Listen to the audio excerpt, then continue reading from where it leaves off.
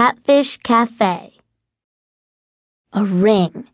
It was gorgeous, with silver curlicues. In the middle was a piece of amber. It was the color of, I tried to think, rich, golden honey, one cereal ad said. Yes. Anyone who hung around Sharkfin Bay long enough knew about amber, and Orlando and I had lived there for as long as I could remember. After my mom and dad died, we lived with Bird Barry, Orlando's friend. But then Orlando grew tall, grew gorgeous, grew a mustache. Suddenly, he was old enough to run a restaurant, and run me too. And Bird Barry had gone away to Muck Island to raise pigeons. Sometimes I thought about my mother. Just like you, Minnie, Orlando had said, off and running every minute. And I thought about my father.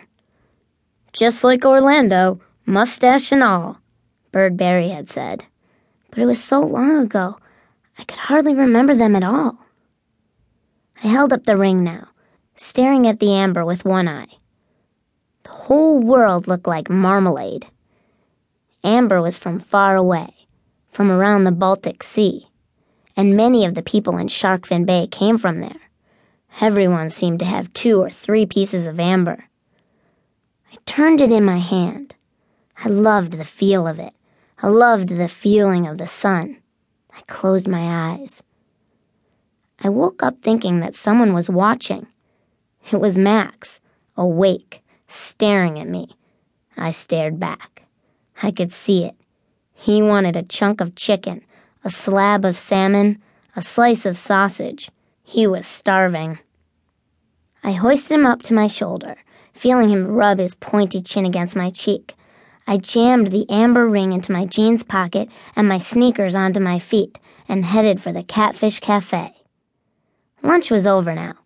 Orlando would be taking a nap in our rowboat, the Crab's Legs. Perfect. I'd dump the dishes in the dishwasher. I'd sweep the floor. Max could have a shrimp feast on his own.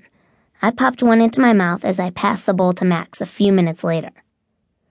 Then I set to work. Orlando would think he was in heaven. I left the sink shining and the floor spotless. All the time I was thinking Max and I were rich. The amber ring was in my pocket, gleaming, glowing. It had dollar signs and neon lights. There were a million things I could do with the money after I sold the ring to one of the pawn shops along the avenue. The most important thing was to get Orlando's restaurant going. We could hire a real cook, not one who spooned peaches over everything. But wait a minute. Amber might be rolling around on the shores of the Baltic Sea all by itself, but not on the shores of Sharkfin Bay. That amber ring belonged to someone. I reached around Max and took another teeny shrimp. In back of me, the kitchen door banged open. Orlando stood there, hands on his hips. He pointed one long finger at Max.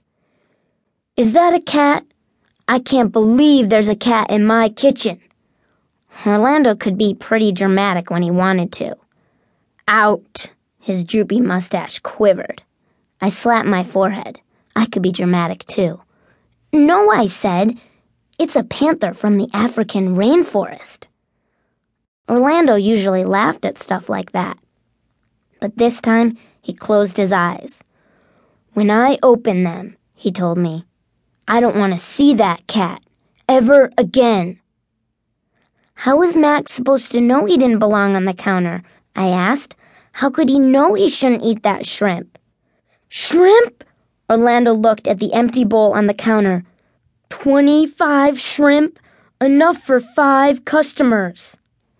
I wanted to say we never had 5 customers, but I didn't think it was a good idea. Take that cat back, Orlando said. I don't know where... He shook his head. No, Minnie, I can't run a restaurant, take care of you, and have a cat. By this time, Max was under the table, peering out at Orlando as if he had lost his mind. Please. My throat was tight. I've never had a cat. Besides, I know what